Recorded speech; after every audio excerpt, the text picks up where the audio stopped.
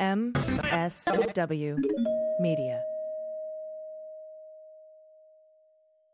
Hi, I'm Allison Janney, and you're here with me on What We're Drinking with Dan Dunn. And that's my sexy voice. Boom.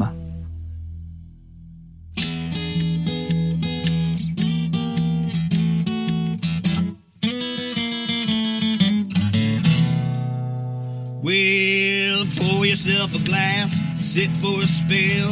It's time to have some fun. Let's do a little thinking, some picking and a drinking. But this is what we're drinking with Dan Dunn.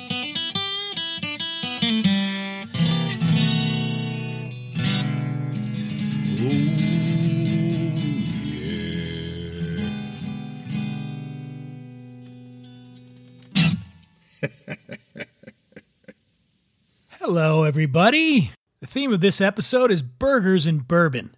And coming up, I'll be talking to one of the world's leading authorities on hamburgers, George Motz. Love me some George Motz. And after that, I'll be chatting with our old pal, Kaveh Zamanian, the founder and whiskey maker of Rabbit Hole Distillery. I also love me some Kaveh. But first, I want to tell you about an exciting new thing I'm doing on an app called Stereo. Stereo is the social media app for the podcasting world. This forum, the one you're hearing right now, is kind of a one-way street. I talk and you listen.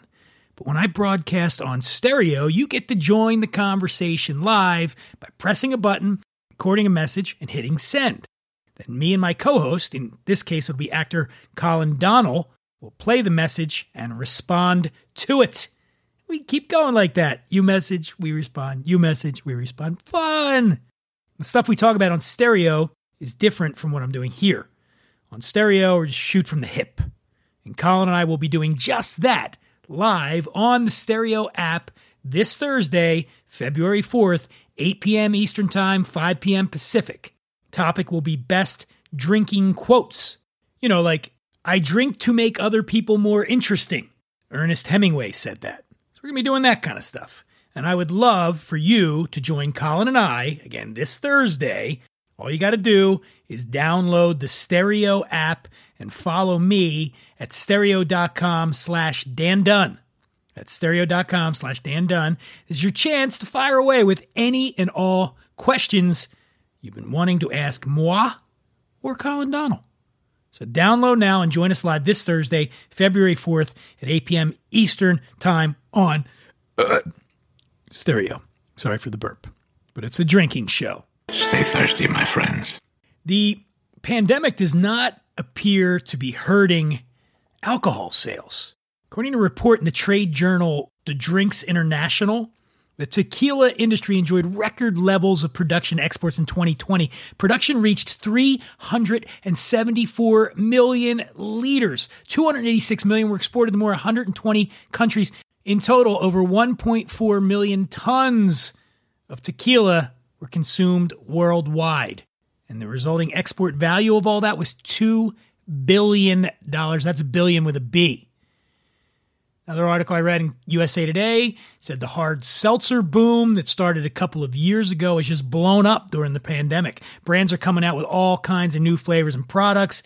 A year after Anheuser-Busch launched its Bud Light Seltzer, companies just launched Bud Light Seltzer Lemonade. You've seen these commercials. They're all over. The ones where the grannies get pissed off because the lemonade, somebody says, oh, this lemonade's better than my grandma. And grandma overhears and takes an ice pick and stabs him in the temple with it. You've seen those commercials. So that's happening. And then, not to be outdone by their fellow Anheuser-Busch brand, Michelob Ultra just introduced Michelob Ultra Organic Seltzer because, you don't want to be drinking that fake seltzer shit. You want the organic seltzer. And I guess, look, if you're trying to watch your weight, it's great. It clocks in 80 calories, 0 grams of sugar. It comes in 3 flavors: spicy pineapple, peach pear, and cucumber lime. I don't know if that's for me. Maybe it's for you. Is it for you? Maybe you're a Truly person instead. Truly Hard Seltzer. They just launched an iced tea seltzer this month, January. They call it, it's the first of its kind. It's hard seltzer, brewed tea, fruit flavor. And that comes in lemon, peach, raspberry, strawberry, hard iced tea. 1 gram of sugar, 100 calories. So it's got a little bit more. You might pack on a quarter pound as opposed to the Michelob Ultra. And finally, in the booze biz, we're talking about how things are going during the pandemic. The Associated Press is reporting despite plunging sales in bars and restaurants, we all know about that, they're either not open or they're barely open, the American whiskey sector still rang it up in 2020. Liquor store and online sales surged. Restaurants were getting innovative for their thirsty cut. They were doing cocktails to go and responding to pandemic restrictions that way. And as a result, combined U.S. sales for bourbon, Tennessee whiskey, and rye whiskey rose 8.2% or $327 million in 2020 from 2019 to $4.3 billion in 2020. $4.3 billion on bourbon, Tennessee whiskey, and rye whiskey, man. Makes me feel good. Still can't wait to get back into the bars, don't get me wrong, but I'm glad to see that the spirits industry is alive and well right now. Okay, we got a lot here today, so it's time to get to our first guest, but not before a quick word from one of my dream sponsors. It's not a real sponsor, it's just a dream sponsor. In this case, it's Miller Beer, circa 1979. When the only sound is the frozen silence of winter, you go to work, throwing mountains of snow back into the sky. And when the track becomes a railroad again, it's Miller time. Time to head for the best tasting beer you can find, Miller High Life. If you've got the time, we've got the beer. Miller Beer. Miller Beer. Burgers. I love burgers. And this man knows more about burgers than anybody that I know. I've spoken to him in various capacities on other shows that I host, but I've never had him on this show. So I'm really excited for this. He is the author of Hamburger America and the Great American Hamburger Book. He is the resident burger scholar on the Burger Show on Complex Media's First We Feast. Please give a warm What We're Drinking welcome to George Motz. George. Hey, Dan. Good to see you, man. How are you? I've been great. See, I love seeing you because every time I see you, it means we're having drinks. It means we're having drinks and burgers. In fact, I made a burger, George, because I watch you make these burgers in the videos, and it is incredible. And I tell everybody, go to @Motzburger, that's MOTZ Burger, Motzburger on Instagram, and just watch the magic that is George. And I defy anybody who eats meat and burgers to watch that and not instantly begin watering at the mouth. So I watched a few of your videos earlier and I got inspired. I went to the store, I bought the meat, I did the whole thing. So normally on the show I raise a cheers with a drink, but I'm going to raise a cheers right here to my little burger. What do you think of that? How's it look? Oh, it looks pretty good. It looks pretty classic, pretty standard. Pretty standard. Let me see what you got. Oh, you're not going to believe what this is. What is that? This is in the hamburger family. It's not technically a hamburger. It is a loose meat sandwich. Anybody who's from the Midwest, specifically from Iowa, it is the pride of Iowa. It is a sandwich that is just steamed crumbled beef, and it has all the hallmarks of a hamburger. It has, of a classic hamburger: onion, mustard, and pickle, and that's it. So it's crumbled steamed beef on a bun with onions, mustard, and pickle. Oh boy! I know it sounds. Let's cheers to this because everybody loves to listen to people chew on podcasts. So here, yes, we're gonna raise our burger and say cheers. Cheers. Mm. Oh my God! All right. Think of a sloppy Joe without the slop in it. It's good. I'm gonna give myself some props on my burger here, George. What did you make? What is yours? All right, so I just went. Sorry, folks. I know this sounds disgusting. Okay. Got the beef at Whole Foods, quality beef. I put a little egg in there, a little bit of breadcrumb, some seasonings. You don't like the breadcrumb. I already seen you shake your head a little bit there, but that's all right. Put a little. You can tell me. You're going to learn me more. You're going to learn me on these things. No judgments here. Keep going. Some spices in there, a little of garlic in there. Made the patty. I did the pinch in the middle so that it doesn't turn into a ball. Did that little thing. Put it on there. Medium-high heat. About 4 minutes on each side. Yep. Threw some cheese on there after I flipped it. Put it on a traditional, little Kaiser roll there. A little onion, tomato. I put ketchup and mayo on my burger. And there we go. That's good. Ketchup, we don't need ketchup unless you mix it with the mayo. The only reason I made a face was because there's two things going on here. One is the traditional side, which is of me says, you shouldn't put anything inside the beef. It should be on the outside. But then there's a scientific side, which says that if you put spices and stuff inside the meat, you cook a burger so fast, there's no time for those spices inside to actually do anything except just sit there and be in your mouth when you take a bite. That's okay. why. So you're saying you're saying the seasoning should happen on top of the meat. Yeah, it should happen where there's going to be some kind of like a cooking chemical reaction happening. The heat surface is really only going to be affecting the outside of the burger because it happens so fast. There's not enough residual heat going through the burger cooking scientifically for the spices to do anything. Spices actually need to to wake up in a way, if that makes any sense. And the only way they're going to wake up is if they're either rendered by cooking or if they're somehow activated by some kind of liquid, like if they're in a sauce and they sit overnight and they really don't do it. Otherwise, you just taste them in your mouth. Okay. So, sorry, I'm laying down some very weird science. I love this, man. So now tell me, you also sort of winced a little when I said breadcrumbs. Right, because breadcrumbs gets into the meatball family. That's the difference. Okay. And meatballs, again, are cooked through. They're not – so you're trying to cook a burger. You do want to have a little bit of moisture inside, whether it's pink or at least, cooked through but still super moist with rendered fats. But the breadcrumbs will only really do their work whenever you cook it slow and low like a meatball would, basically.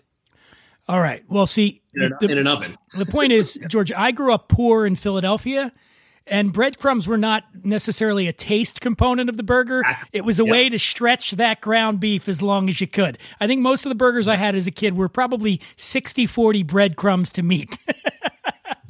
I believe that. There are places still outside. There's still places in the country, mostly in parts of like Western North Carolina and West Virginia, where they still do put lots of they put so much breading in their meat for their burgers. They actually call burgers with no breading a burger with meat. That's amazing. All right. Well, here's what we're going to do now. We're going to, since we got the burgers, we're going to do a little pairing. We're going to get into an area that I know a little something about, which is alcohol. And what we're going to do with this one is we're drinking Rabbit Hole, one of my favorite whiskeys in the world, and you got a bottle and I got a bottle. I normally would be doing that. Normally, I mean, pre-COVID, George and I would be doing this in a really cool spot together, but we're doing it over Zoom. What we have here is the Rabbit Hole High Gold Kentucky Straight Bourbon Whiskey. This is a high rye whiskey. It means it has a high rye component in the mash bill. Okay, corn, as we know, has to be the primary, has to be 51% corn at least to be called bourbon, but the rest of the mash, this one has a high percentage of German rye in it. And I got to tell you, it adds a lot of sweetness and a little spice to it as well. George, I'm going to do mine. I decided with my burger, and I really want to talk to you about what works pairing-wise, but I'm going to do the Rabbit Hole High Gold with a smoky ginger ale. Oh. Well, how do you get a smoky ginger ale? Where does one find a smoky? I know people. I know people. No, it's right here. It's the here. I'll show it to you. Fever Tree. Oh, Fever Tree. Yeah. Oh, I have that. Yeah. Fever Tree makes a smoky ginger ale. I say this, and I'll say it all the time. Whatever you do when you're making drinks, you can buy the best spirits in the world. If you put them with shitty mixers, you got a shitty drink. Okay, so I love Fever Tree, and they have so many different flavors. Now the smokiness, I just figured. With the burger, you're going to get the smoky and the sweet in the ginger ale, and of course, the same thing going on with the whiskey. Right. I'm going to. Should I do it here? Should we try this? I'm going to take a bite again because I think the audience really loves listening to me stuff food stuffs into my face. So there we go. I'm doing that. All right. Now, do you take the sip while the burger's still in the mouth? Is that okay? I mean, between sort of as a palate cleanser. All right, took a bite, tasted great. Now I'm going to do the drink. Oh my, there it is. You think beer. I always think beer with a burger, but what about the whiskey? You just took yours neat. I took mine neat. Yeah, I was just interested in seeing what it tastes like before I started putting things in it. That's a good whiskey right there. It's a fantastic whiskey. Yeah, and what you're going to get with that extra rye in there, some baking spices, some butterscotch. Are you getting any of that kind of stuff? And I think definitely. I didn't know there's rye in bourbon. I didn't know that. I thought rye was rye grain. That was it. In order to be bourbon legally, the mash bill has to be at least 51% corn, right? Yeah. Then it can be anything, it can be barley, it can be wheat. And rye is often used, but not in any big percentage. I don't have to check and see what the percentage is on this one, but it's a high rye, meaning a considerable portion of whatever's left after the corn is rye. Yeah. So, but a rye whiskey itself would be something in which rye is the primary grain used in the mash bill. This tastes like a rye. This tastes like a smooth rye. That's what it tastes like. It's a really interesting bourbon. I would say that. I mean, I think it's one of those ones. It just two of the best worlds coming together. So, how does that taste with your? Tell me the name of your burger again, or your sandwich again. Is it a sandwich or is it a burger? Technically it's a sandwich. It's a loose meat sandwich, which is depends on where you are in the Midwest. It could be loose meat. It could be something called a loose hamburger. It could be something called a tavern, a Maid-Rite. People know them as Maid-Rites. That's the very familiar name for the sandwich. And where does that come from? Iowa. I mean, the term Maid-Rite just means they made it right. It's actually spelled M-A-I-D. I don't know why it's spelled. It's just a catchy play on letters and words. I think it was actually invented, of all places, in Montana, and somebody brought it to Iowa, and ever since then, it's been known as an Iowa sandwich. 1928. You mean they wanted to city slick it up a little bit? They're like, let's get this thing out of Montana. That's right. And go down to the big city down in Davenport, Iowa. Let's see what's happening down there. It gets the unfortunate, distinction of being called a flyover state, which always makes me crazy because I love the state. Iowa is a great place to visit, especially for food and hamburgers and loose meat sandwiches. So I hate when people call it a flyover state. But I did realize that every time I go to LA and back, we're flying over it. No question about it. When I wrote my book, American Wino, I went through Iowa, and I went to a couple wineries there in Des Moines. Wineries? There's wineries in every state in the U.S., and they were actually making decent wine in Iowa. Huh. No joke. Yeah. I had no idea. Next time you go to Des Moines, you should go and check out some of the wineries. I can't remember the names of any of them, but yeah, it was great. So George, traditionally when you're eating a burger, you're pairing. Do you like to pair it with alcohol, beer, whatever, or do you generally like to drink it with just a soft drink or? All depends. It all depends. There's so many burgers in America that are served at lunch counters, and you wouldn't think of having a beer or alcohol. You'd think of having a root beer at the most, or maybe a milkshake. But the other half of those hamburger spots are in bars, and they really don't taste right if you walk into a bar at midnight to get a burger and you're having a Coke or something. You want to have a real drink. But what I've noticed I actually drink more whiskey when I'm making burgers outside. There's something about working at the grill and the smoke. When the smoke hits my face, I gotta have a drink right away, and that comes from my southern roots. My mother's from South Carolina, and I do spend a lot of time. Well, not recently, but I've spent a lot of time in the South. And every single time the sun goes down, out comes the whiskey, and we're all cooking around the fire. They build a fire and they cook everything over it. We'll cook oysters, we'll cook clams, burgers, ribs, whatever we're doing, and it's whiskey all night long. So Rabbit Hole is from Kentucky, the cradle of bourbon for the world. It doesn't have to be made in Kentucky, but say about 95% or so of the world's bourbon supply comes from Kentucky, really within a 60-mile radius of Bardstown, Kentucky. What's the burger scene like in Kentucky? Any places jump out at you? A few. It's funny because I really had a hard time finding burgers there when I started studying hamburgers about 20 years ago. But I did discover two places in the southern part of the state, which is just north of Nashville, because Nashville's sort of on the border of the southern border of Kentucky, northern border of Tennessee. So north of Nashville, there are actually a few really great places I discovered, and those places are cool because they're totally untouched. It's almost like it's weird primary source burgers that have been untouched unaffected by time, the trend, or anything. And there are deep fried burgers. One's actually it's fried in a tank, and there are burgers that are fried in this big deep frying tank. Wow. You can ask for your burger in Kentucky at this one place called Dovey's Cafe. You can ask for it squoze or unsquoze, which means do you want them to squeeze your burger when it comes out of the tank? to go on your bun, or do you want to have it unsquoze and get that really good, like, greasy burger feeling? I think unsquoze, you could end up with third-degree burns, right? If that thing explodes on you when you bite into it. Or a bun that disappears. So you said 20 years ago. I mean, how does one get to where I often get people ask me, how did you get into the booze? And I say, literally, I stumbled into it. But what started you on the path to becoming, one of the world's leading authorities on burgers?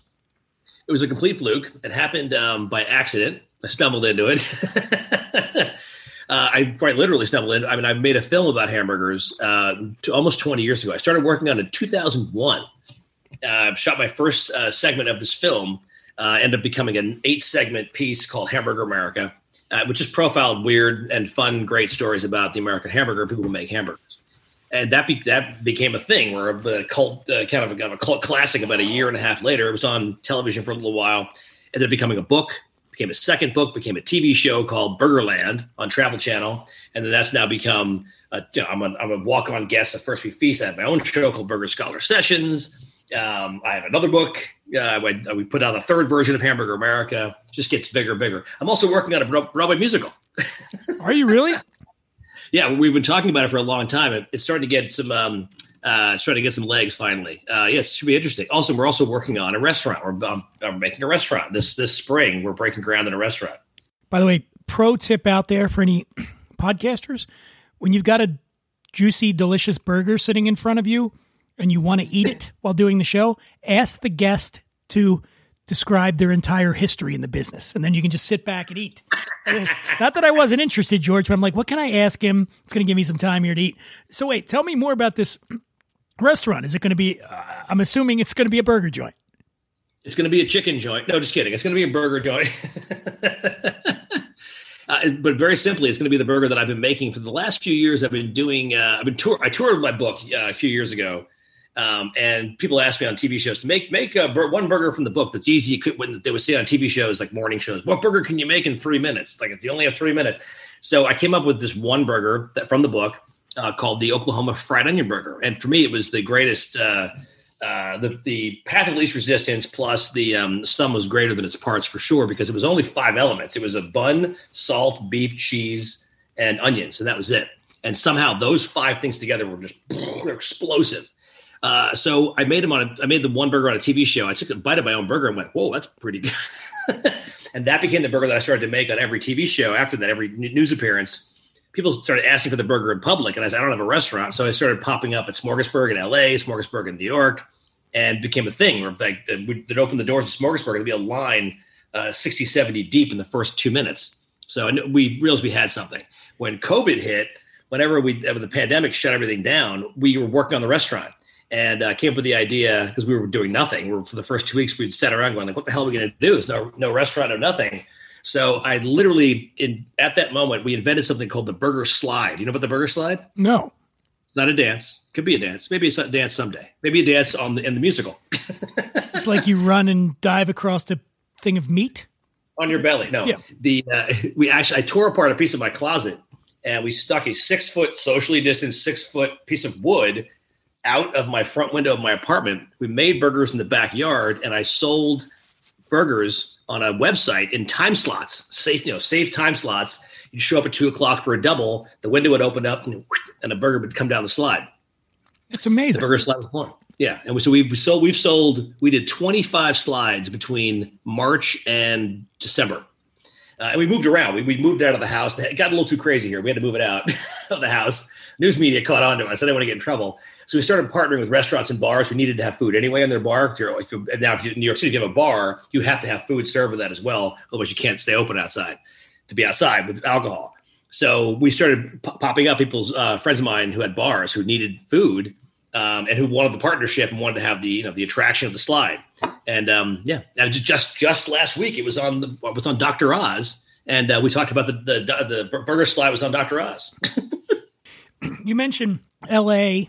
LA, you think of LA, you think avocados, you think sprouts, you think kale. LA is an amazing burger town. Oh, no question about it. One of the best. At least you would know better than most, but there are so many burger options in Los Angeles. Obviously, everybody knows about In-N-Out, but I'm talking about some of the top chefs in the world. David Myers, just from Comsa, he just did a pop-up in Venice for the burger. Their Umami Burger is another one that we get here. When we emerge from COVID, if you could go to, say, 5 cities to have a burger, what would they be? LA. I miss Los Angeles. I miss LA. I keep getting invited back there to make burgers, but right. You're absolutely right. The burger culture there is fantastic. But it's not just because that's a new thing. It's not something that just happened overnight. It is quite literally, one of the most important spots in the country for the history of the hamburger, because it's where the portable, the handheld, you're merging onto the 405 and with one hand and then with a burger on the other. That was born there. The whole idea of... Wasn't it Right? What was the place called? Right? The Right Spot, but that's where the cheeseburger was invented. But even more importantly, In-N-Out was responsible for, ready for this one, inventing the drive-through. People forget that. No kidding. I didn't know that. Yeah. There's one a mile from my house. Didn't know that. Yeah. The original location was a small shack that had 2 driveways, one on each side, and 2 windows. He figured out if I had 2 windows, I could speed everything up. And it's what he did instead was, you know what? If I put a talkback radio on the curb, if they can tell me their order, and by the time they get to the window, it'll be ready. So that way, you could have one at the window and one on the curb and keep taking orders. He actually quadrupled his speed. So this way, the customer goes in and out quickly. There you go. And, that's where the name came. I thought it was a sex thing all this time. I thought it was a euphemism. So there's where it came from. I didn't know. So I thought, George, that McDonald's, I thought they were the guy. What was their, the McDonald's brothers? I'm not talking about Ray Kroc. McDonald's brothers were the guys. That was out in the Inland Empire, right?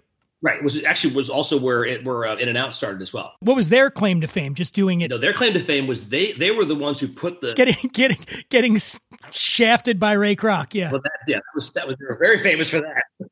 Yeah, very famous for that. But more importantly, these were the guys who actually put the final nail in the coffin for the drive-in, the good old drive-in where the car hops in the drive-in. In the early days, this is a really cool story. The early days of car hopping, the phrase car hop comes from the earliest days, but even before hamburgers, where kids who were they'd wait by the drive-in restaurant, and they would see a car pulling in to the lot, and they would run, they would jump on the running board, and that's how they were known as car hops. If they jumped on the car and rode the car into their spot, they could take the order as they were coming into their spot and then also get the tip. That's where the car hop comes from. But that was a car hop culture lasted. I mean, it still exists today, obviously, but it was very vibrant between the 20s to the 50s. But in the 1948, I think it was, or maybe 50 something, I forgot what it was. Maybe in the 50s, the McDonald's brothers decided that the girls who were running orders back and forth, they were car hopping. They were flirting with the guys too much, and they decided to put an end to car hops completely. And they were the first to create a driving culture where you parked your car and went inside, but food would be ready to go. And it was the same thing; it just wasn't brought to your car anymore. So it's a pretty crazy story because at the beginning, the first month, people would honk and honk and honk, and nobody would come out. And they would say, "Come on in," and they would say, "No, screw you," and they would drive away. Okay. And Kroc was didn't he sell shake machines? Wasn't that his thing? He was the shake guy, right? I think he was selling them shake machines and then saw what they were. But he did try to work with them on it. They didn't want to do it, right? Wasn't that what it was? They didn't want to expand? They didn't want to go with, from what I understand, the McDonald's brothers didn't want to go with the franchising idea. They were afraid the quality would go down. And it probably did at first. I wouldn't be surprised. I mean, the McDonald's brothers were very, very particular about what their burgers should look and taste like and the experience should be like. They had very, very strong opinions. Ray Kroc wanted to make money, and he saw it as a money-making thing. The reason he went out there in the first place because he was selling the multi-mixer machine, and people would buy it was called a 3-gang, which had 3 milkshake. It could hold 3 milkshakes at one time.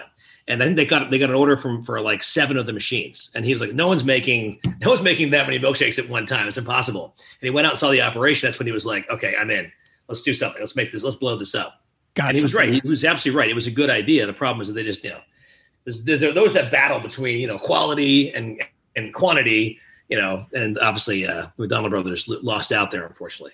Have you ever done a thing, or maybe people are already doing it, where you've recreated burgers in the form? So in other words, could you make a McDonald's brothers burger in the style that? Sure, definitely. I mean, in fact, I do this all the time. I recreate historical burgers all the time. We just did one on the show last season. We recreated the original Bob's Big Boy Double Deck Hamburger. I watched that one. Yeah, I saw.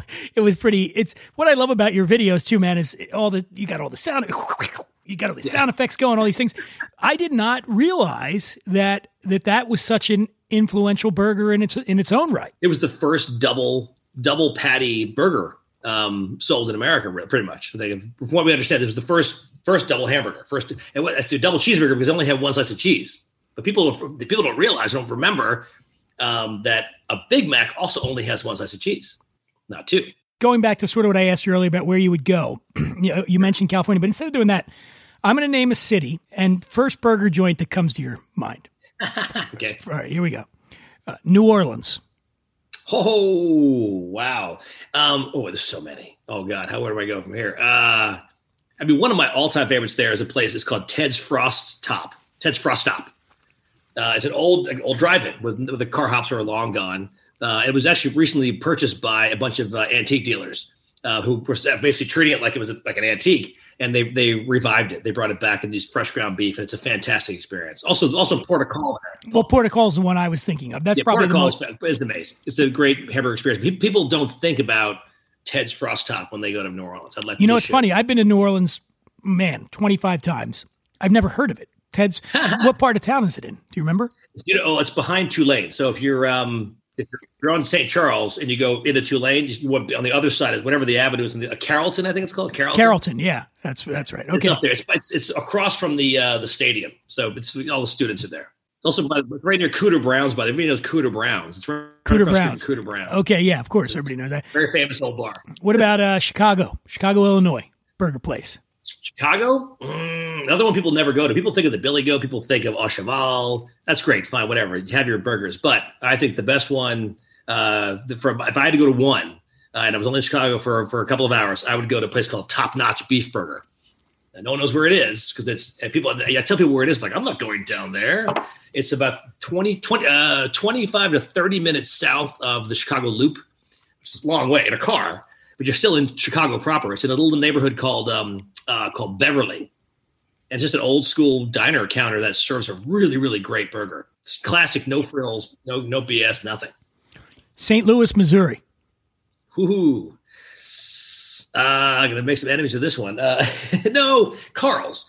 Not technically in St. Louis, but Carl's Drive-In is spectacular. It really is. Carl's Drive-In is also particularly important because it's the influence of Danny Meyer for Shake Shack. Not the same burger. I mean, sorry, Danny. It's actually, he probably would agree, it's a better burger. How did it influence him? Because this is where Danny grew up. Danny grew up in St. Louis by way of Chicago. I think he had relatives in Chicago as well. But St. Louis, Carl's is important because it's the smash method, which of course we all know. Which you do all the time. You do that all the time in your videos. Just when you say that, it's simplest. What does the smash method mean? So smash method is instead of forming a patty, you take a ball of beef, like a meatball, and it's a scooped portion of beef, and you throw it on the flat top, and it's formed by smashing it with a very thick bacon weight or a smashing tool of some sort, like a thick spatula, into the shape of a burger, which is important at Carl's because what they do at Carl's is very cool. They shape it. They almost like they're molding it, almost like they're like a bricklayer or like some kind of an artist. It gets tapered on the edges, super thin, so it gets crispy, and it stays a little bit thicker in the middle. It's a lot of work. It's a deft move. It's a weird move they do on the griddle. And I tried taking. I remember I have this one. I like to sit in one spot right next to the griddle. I tried taking a video of it once, and the grill guy was like, "Hey, what are you doing?" That's great. No videos, no cameras. So, how about Denver? Is Denver a burger town? It is. Denver proper, I don't have any real favorites right there. But if you go south of Denver to a little town called Sedalia, Colorado, it's a place called Bud's Bar. And Bud's Bar is basically heaven on earth.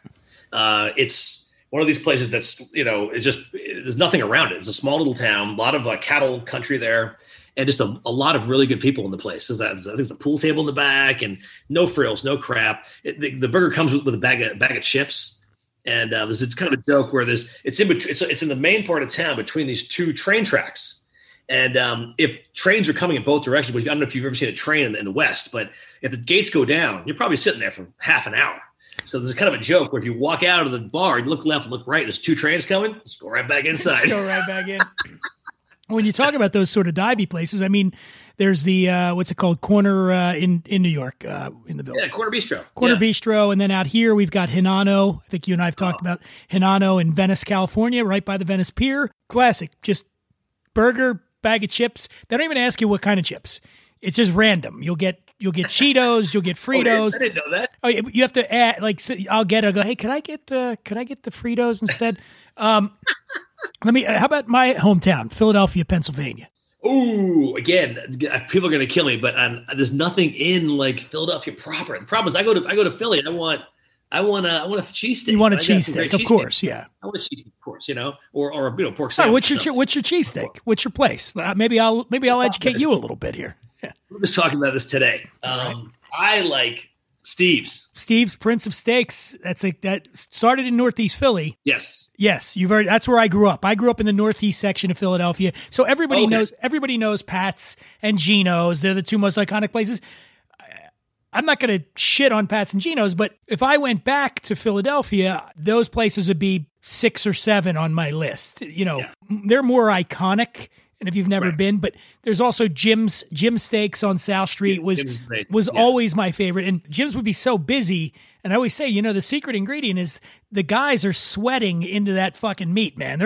They're standing over it. And I'm like, I would be like, can you shake your head a little bit more? Get a little bit more of that sweat in there. Come on, get it in there. I think you're right. And the best about Jim's is it was, South Street could be touristy and people would come and, you'd watch them order and, everybody knows the order, whiz. But people would say, I'd like a Philly steak sandwich with some processed cheese, and the guys just looking at him like, huh? What do you want? What do you want? All right. So, okay. Steve's Prince of Steaks, that won you some points. I do like that one. By the way, I had one today, not a Steve's, but I had a Philly cheesesteak in New York City, which is not easy to do. Where'd you go? A place called Federoff's, which is it's a guy from Philadelphia who opened up a roast pork, and cheesesteak spot in Williamsburg, Brooklyn, and it is spectacular. So good. I know a guy, I don't know if it's still there anymore. It's called Wojie's in the West Village. Yeah, Wojie's was Philly bar. And yeah, they were good, yeah. Yeah, he would bring up the rolls, the Amoroso rolls. That's the key. Yeah, the rolls. Yeah, got on the rolls. So wait, no burger place at all in Philly? Oh, no. So, yeah, sorry. Back up a second. If you go south of Philly, towards the airport, there is a place down there called Charlie's. Charlie's is in Folsom. And the thing there is that they get a lot of locals. Obviously, they're right across the street from a school, so they get a lot of kids after school, little league teams. They also get like ramp workers. The guys from the airport will show up there. It's an authentic hamburger joint. It's fantastic. I love the place so much. And the menu is simple. It's just nothing more than I think it's fries, burgers, and milkshakes and Cokes and drinks and that kind of thing. That's it. That's like the place out here, the Apple Pan. Remember that place? Apple Pan, yeah. Yeah, I think they closed, though. No, they stayed open. They're still open. Oh, they're still there? Okay. Well, but they went under a little bit of they have under new management, new ownership. Oh. So, yeah, little thing happened there. You know what is still under the same ownership? The Rabbit Hole. And I'm going to have a little bit more. I got to tell you, George, you got to try it. Seriously, get this Fever Tree Smoky Ginger Ale with the Rabbit Hole High Gold. It was so good with I don't know why. What makes that pairing work? Ginger. With the savory of the meat? Earthy. Ginger's very earthy. That probably has some sugar in it too. Yeah. I do have Fever Tree here, but I have the other stuff. I have what's it called? The stuff. What do you put in a Dark and Stormy? What's that stuff called? Ginger beer. Ginger beer. Yeah. Well, and the other thing about a Dark and Stormy is, unless you want to get yourself, you were talking about getting in trouble for your burger place. Don't you make a Dark and Stormy with anything other than Gosling's rum. Gosling's is the only brand that's ever done this. They trademarked the drink. Oh, wow. The Dark and Stormy. Yeah, the Gosling family trademarked the drink. Huh. Because, any drink, you can go, give me a Manhattan. What kind of whiskey do you want? It's the only brand that I think they did it in the early 90s, and they are very litigious about it. I didn't know that. Many a restaurant, many a bar have gotten cease and desists from Gosling's. If you're making a Dark and Stormy with any other dark rum and advertising it, they'll come after you.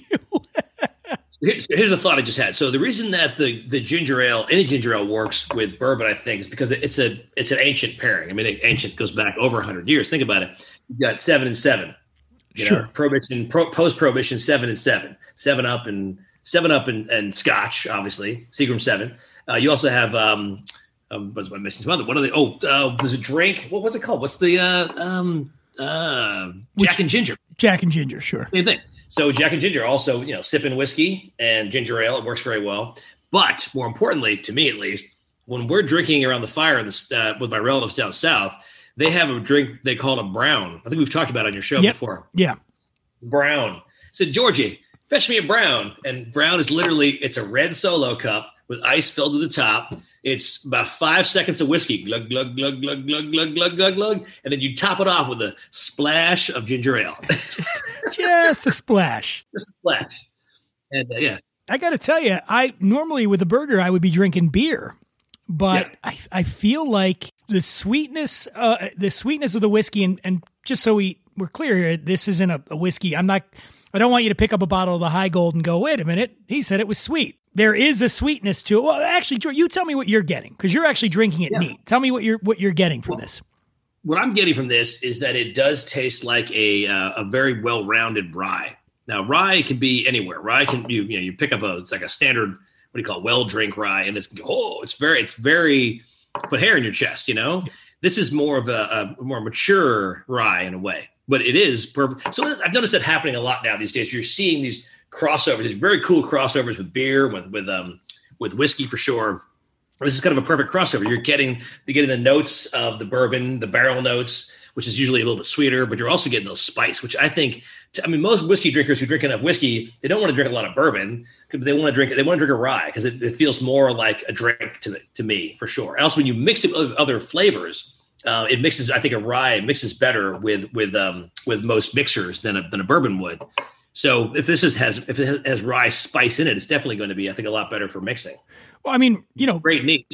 Back in the day, rye was king. Rye was what everybody drank, and rye predates bourbon, right? Yes, yeah. And what I like about this high rye is that it adds that oomph to it. You're getting those delicate flavors, that honey from the bourbon, but then you're just getting that rye kick, that spice, that white pepper you get there. You get a little bit of that on the back, and I just feel like with the burger, it seems like a natural. I was getting the visual in my head when you were talking about being down in South Carolina and the grills going, and they're not fucking around down in South Carolina. They got some whiskey out. You drink. The visual got me excited for hopefully this summer. That's going to be. I think it will be. I hope we're going to be able to do that kind of stuff.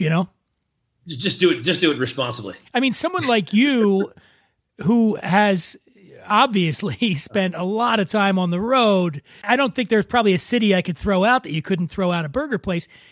You don't acquire that kind of knowledge by sitting home on your ass. So how are you coping with this? Is what, like, not being able to go do what you do? It's been intense. I'm not going to lie. I talk about it every day. And we were talking about this just yet today again, saying that I can't believe that it's been almost a year that I've been on the road. I mean, this time last year I was in New Orleans eating my way. My girlfriend and I went to New Orleans for 3 days, and we ate our way through New Orleans, and we ate 36 different things in 3 days. That's the town to do it in, for sure. Because we had to. Because we had to do it. And the very last thing we had was the best thing we had. We had an R&O special. It's a sandwich at the R&O in Metairie. I don't know if you know this place. I know Metairie. I've not been to R&O, but yeah. Oh my God! We were too full. We couldn't eat it. And we decided, we'll pack it up, eat it on the plane. We got on the plane takes off, and the pilot comes over and says, okay, there's going to be turbulence all the way to New York. We're going to shut down service. Everyone take their seats. It's going to be kind of a rough ride. And we're going, oh, great. We got this big sandwich. It's literally 2 feet long. And my girlfriend and I put down the seat back trays for both of our seats, laid the thing out, opened the sandwich up, and it was like a fart sandwich. Just the whole cabin just reeked immediately. The girl next to me covered her mouth up with her shirt. And we ate this thing, and we said to ourselves, that was the greatest thing we ate all the last 3 days. It was this big fart sandwich from R&O. and everybody on the plane hated you. It's like when you go to the last big trip. That was it. I took one trip. I went somewhere else. I went to Miami for the South Beach Food and Wine, but that was it. It's been brutal because the one big trip I took this year was I circumnavigated Lake Michigan in an RV with my kids. As a vacation, the socially distant, vacation, and hit a bunch of hamburger spots all the way around up through, northern Michigan, the peninsula, and then down through Wisconsin. But no, I miss it so much. We'll get back out there again. I get a lot of calls from my friends. They're also everyone I know from from all over the world. They're all stuck at home too. They can't really get on the road and travel at all. The last trip that I took, and I mean it was less. I got back less than a week from when they shut down LA, which brings me to your thoughts on the burger situation there. Is Dublin, Ireland. Yeah. Anything? Is there burgers in Ireland? No? Yes. Well, get out of here. You know a good burger place in Dublin. All right. Well, I haven't had it yet. I'll tell you why. I know it's got to be good because there are these dudes there. I don't know who they are. They're a bit of like sort of secret disciples of mine. I'm not just saying that. This is a true thing. They open up a burger basically in my name, and they're making a smash burger. And they're all saying it's smash burger in the style of George Moses. So it's got to be good. It's got to be good. Does this place have a name yet? I forgot what it's called. I think they actually tried to call it Smash Burger and they got shut down because of the U.S. company. But I forgot what it's called now. It's something Smash Burger. So that's got to be a cool element to what you do because you are so knowledgeable. And your enthusiasm for what you do comes through. I mean, in spades, man. I love watching your videos. They're so entertaining, and love watching what you do. But so, do you have people that just totally geek out to you that are super fans and that sort of thing? Yeah, and I love them. They're fantastic. I mean, I keep in touch with a bunch of the super geeks, especially in the U.S. I have a few that are trying to go to every spot in my book. And my book has 200 restaurants in it. So they're trying to hit 200 different burger joints. And I said, don't try to do it at the same time. It'll kill you. This took me years to make this book. So, but even more important is that outside of the US, I have fans, especially in Argentina, which is important because Argentina up until about 5 years ago had zero burger culture. Nothing. It's weird. They had nothing to speak of because they all believe that beef should be about steak and other types of, which is they're well known for their steak down there. Yeah. Yeah. Very well known for the steak, but it should never be ground up and made into a hamburger. Hamburger is like this low class stuff and you're better than that basically. But the better burger category in the US has now filtered over into Argentina, or it's starting to at least now. And I have a lot of fans down there. I have one guy who he sent me a DM saying, can I want to tattoo your autograph on my ankle next to a burger tattoo. And I was like, what? What are you talking about? So I called my mom and said, Mom, this guy wants to tattoo my autograph on his ankle. Should I? And she said, no, don't do that. So I was like, I'm flashing forward a few years, like in a bar and going, remember that guy that killed George Motz? Oh, no. I told him not to let him get the tattoo. Then he killed him. He went Selena on him. Let me ask you this, man. Let's say, you're going to open your restaurant, which I'm sure is going to be a tremendous success. I think so. It'd be good. Do you ever see a future where you're hunkered down and just doing the restaurant, or are you always going to be on the road searching for burgers and doing that? I think originally we talked about doing the restaurant. I said, well, I'm going to be in the restaurant every day. And they said, that's great, George. But we still want you to be you. So I'm the restaurant is basically mine, but I have business partners, and I also have a restaurant group that's working. We're all friends. We're all working together to make it happen, make this dream a reality. All the parts work very well together. One knows real estate, one knows the kitchen, one knows, I know how to make a burger and I know burger history, obviously. So it's a really great grouping of friends and partners for this thing. But I said, well, I kind of want to be in the restaurant. So it's going to be a half and half thing where I'm going to be in the restaurant as much as possible, and then I'll be on the road as much as possible as well. We're going to put a thing in the restaurant that says, "Where is George?" And it's going to say George is in Argentina. George is down the street. George is whatever. Just so people know when they walk in the restaurant, at least I'm not at home like watching TV and getting stoned. I'm actually working. Out doing something. So maybe you've already started to answer this question. You get to spend eternity in a burger joint. God says to you, George, you're spending eternity in a burger joint. What do you want it to be? What's it look like? What's the feel? Describe to me your eternal burger joint? Wow. No one's ever asked me that question. But it would be a happy place. It would be a place that I'm actually building. The restaurant that I'm building is going to be that place. And we're building a restaurant where the old school style, where you've got the griddle right in front. And the griddle's not facing the wall, so the cook has his back to you the entire time. The griddle's in the center, and it's going to be surrounded by stools. And the idea is that I can sit there and talk to people while I'm cooking. And as we're now designing the restaurant, the architect started to call. I heard him speaking to somebody else. Oh, this is where George's stage will go. They're actually calling the griddle area my stage. I thought, oh, that's so sweet. That is really what it's going to be like. We're going to put a sign on the wall that says where I am, but then you flip it over when I'm actually there, and it says, it's just going to say, let's talk about, and there's going to be a word. Like, let's talk about Led Zeppelin. Let's talk about oranges. Let's talk whatever. That's going to be the subject we talk about while we're sitting around. My dream restaurant is small. It has a very simple menu, and everybody is sitting around talking amongst each other, and with me as well, and just living life and living life in a very simple way, in the way it should be when you walk into a hamburger restaurant. Will there be alcohol at the restaurant? Beer? Originally, we were not going to do alcohol, and then we started talking about it. You know what? It really does pair so well with. How is it tough getting a liquor license there? Or? Maybe not at this point, right? No, it's very difficult. It's actually probably worse now because they've been so strict with everything. But it's easier to get beer and wine. Beer and wine is pretty simple. Hard alcohol is much harder. There are so many more hoops you have to jump through to get to hard alcohol. But I have a lot of friends. I have a lot of friends who are in the business, and who not the business of handing out permits. The alcohol. A guy knows a guy knows a guy. Yeah. Well, I mean, I can. By the way, all of George's meat will have fallen off the back of a truck. Yeah, oh yeah, we got this. We got the best meat. Came on, yeah. Where you get it smells good to me. I know a guy knows a guy, and we got our license. You'll make it happen, right? It's your eternal space. I've had some friends say to me, if I can't walk in and get a beer in your restaurant, I don't care what kind of restaurant it is, I'm not coming. I'm going to get it. George will keep the bottle of High Gold under the grill. Yeah, exactly. For the special. There'll be whiskey. At the very least, there'll be beer and whiskey. There's got to be whiskey, man. Well, George Motz, I love talking to you, man. You got a great energy, and you know things that are just feel like, when I think about all the places you've gone, all the burger places, and it's the same way I feel about distilleries, right? When I go, it's very pure to me. When I go to those places, I see the people that are doing it. I see the craftsmanship that goes into it. I see the care that goes into it. I see the history and all. And obviously, there's a ton of history in the bourbon world.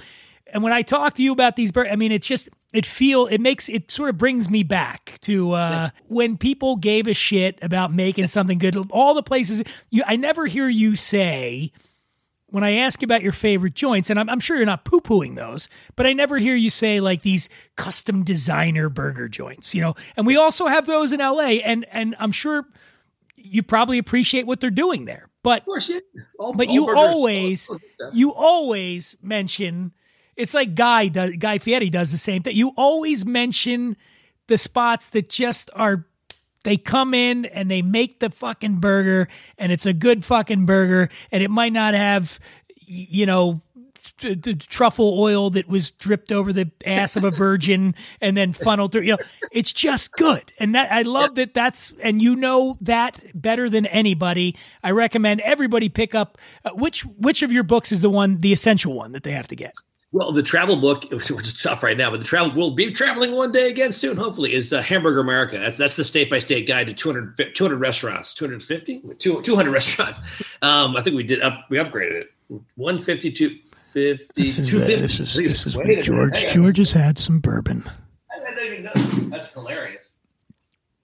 George is a couple High Golds in now, and he can't remember what he wrote. Yeah. 200. And there's also I have a cookbook called The Great American Burger Book, which is that is right. I think that it's a totally different burger book. That's a totally different book because it's a cookbook that is based on true regional American hamburgers. And then, of course, as I mentioned earlier, everybody go follow Motz Burger, MOTZ Burger on the Instagram. It's great. I mean, it's so fun to watch George do what he does and get you hungry while doing it. Are you on Twitter too, or? Yeah, same thing. Motzberger, Twitter. Same thing, Motzberger. I have all different kinds. I like to confuse people. You good on the way? Look at George is going in for more. I'm gonna have some more of that. Oh yeah, man, let's do it. We're gonna take a quick word from the sponsor, and I'll come back with something brilliant. But George, thank you, my man. Thank you. Good to see you. Folks, I've never admitted this on the show before, but I'm a guy. Yeah, it's true. And as a guy, I'm here to tell you that so much of our identity is wrapped up in our hair. That's why when we get into our 20s and 30s and start noticing the first signs of hair loss, it definitely feels like panic time. Thankfully, now there's Keeps, the simple and easy way to keep your hair. Treatments start at just $10 per month. Plus, for a limited time, you can get your first month free. That's right, free. Go to keeps.com/drinking to receive your first month of treatment for free. Take care of your hair, and your hair will take care of you. Well, that was so good. I love talking to George Motz. Joining me now, someone else I love talking to, and the man who is responsible for the delicious juice, the whiskey that I just enjoyed with that burger. An old friend of the show. He is the founder and whiskey maker, Rabbit Hole, Kaveh Zamanian. How are you, man? I'm good, brother. How are you? It's always good to have you on, man. It's always good to see you. You're very stylish. You always look like you're ready to go somewhere really cool and casual. And you're in like a bunker, a whiskey bunker. Is that what you call it there? Your bunker? I am, man. This has been my retreat, especially during the last 10, 11 months. It's my bunker full of my favorite whiskey and wine. So it's a fun place to hang out. And this is in Louisville? Is this in your house or is this at the distillery? No, this is in my house. This is in my basement, the only place that I can actually drink and smoke at the same time that my wife allows me to, So you're a big cigar and whiskey guy, right? I am. I love food, cigars, and whiskey. I think, you can't go wrong with those in any combination. So George and I George, first of all, he loved the High Gold. It was so good. So what I did, Kaveh, I had a burger that I made, a traditional burger what I did is I took the High Gold with a Fever Tree smoky ginger ale. Interesting. And boy, did that pair well with a burger. That's amazing. It was so good. And George was doing it neat.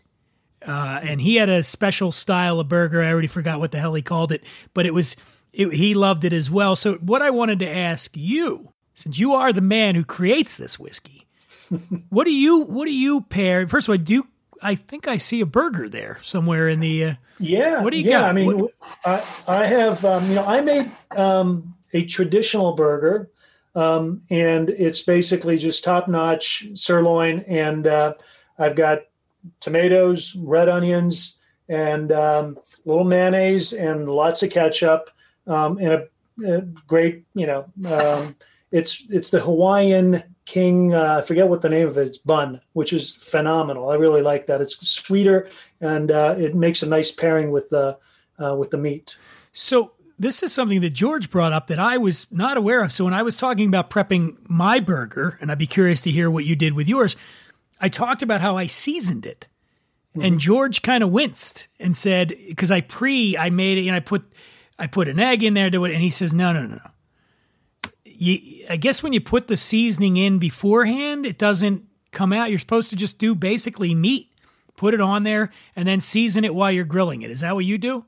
That's exactly what I did, and that's something that I learned from my wife. I used to do it exactly the way you did. And she did the same thing as George. I'm like, and, ever since I've made the switch, I think they're 100% right. So that's the way I cook this one, too. I made a big mistake. I seasoned mine. I put a little egg and breadcrumb in there. And he's like, what are you making, meatballs? That's not a hamburger. Well, it's funny you said that because that was another thing I used to do. I used to just like really kind of wrestle with the meat. Yeah. And I learned that, just let it be, rest it, be gentle. Don't try to, smush it. I think it makes a huge difference in the final product. And so we got into it. Now, what would you do with a burger like that? What would you pair it with?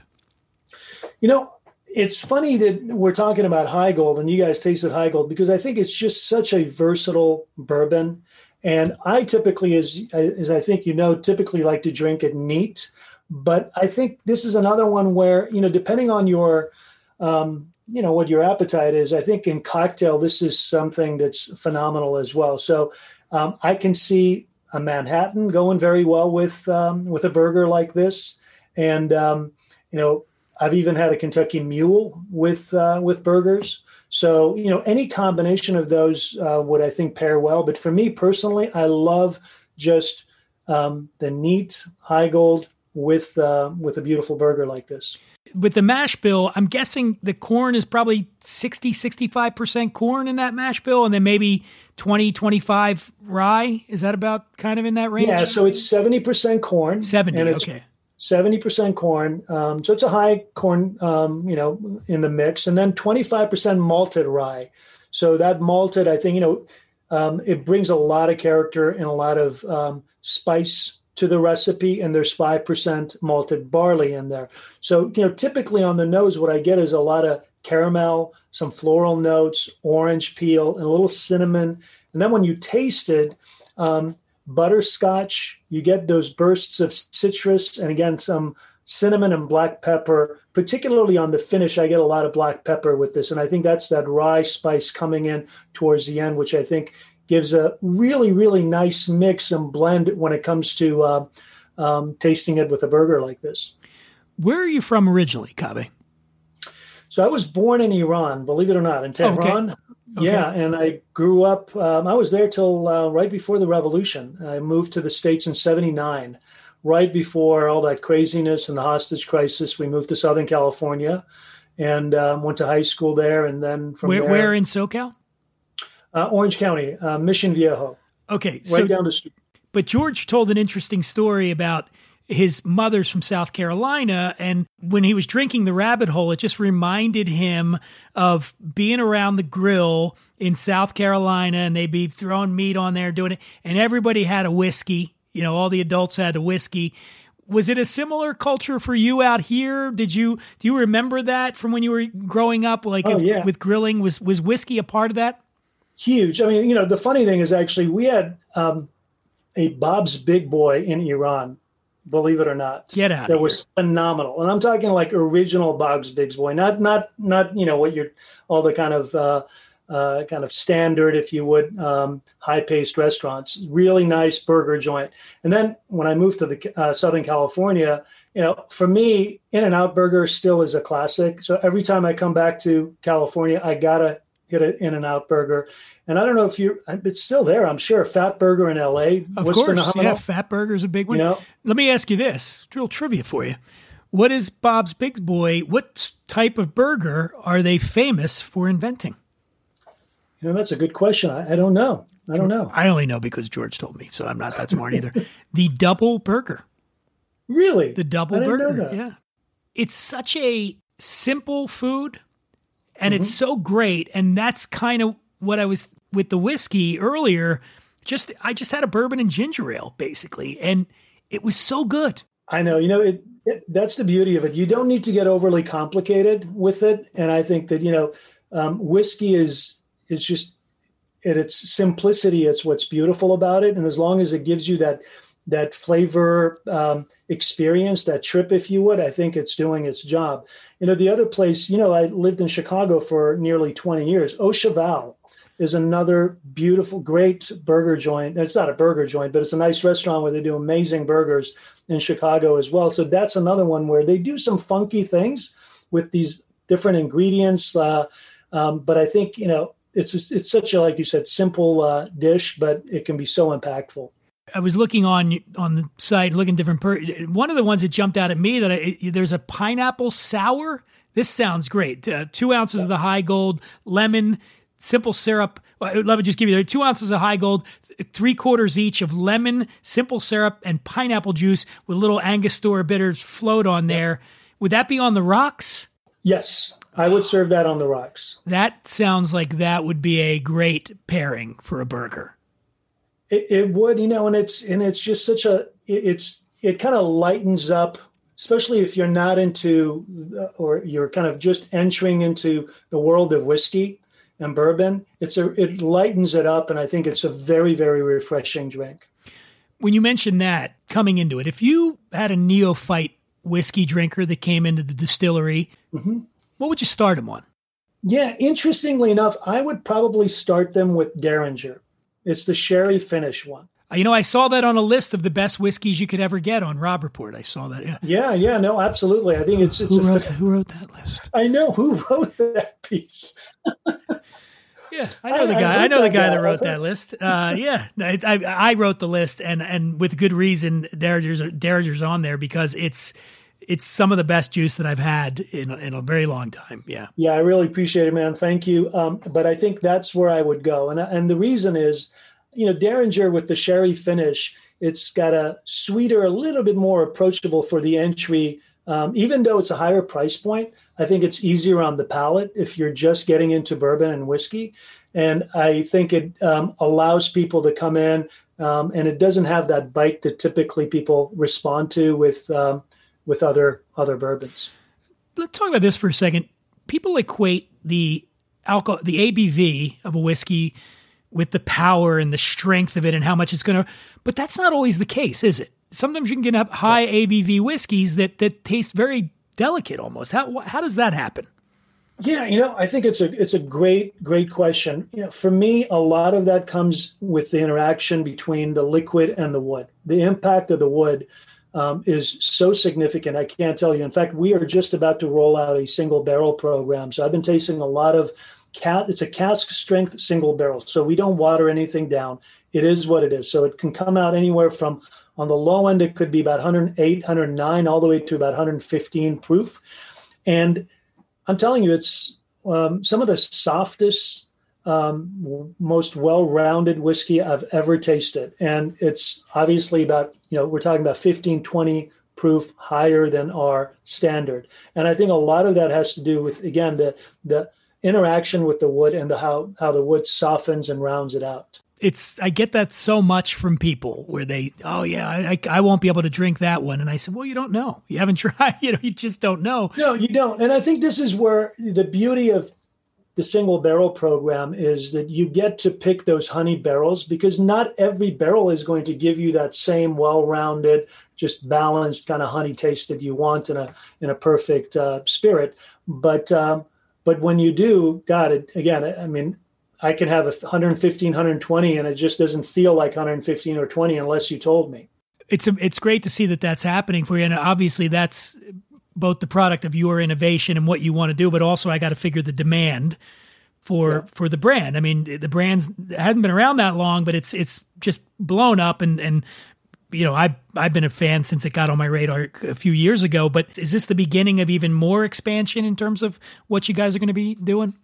Yeah, I think innovation is always going to be a part of what we do. I think you know me well enough that I like to create new things, and I can't sit still. There's a lot of restlessness there. So these are all different avenues for me to branch out and do some cool things in addition to our core products. So the single barrel is one of the lineups that's going to join the ranks in 2021.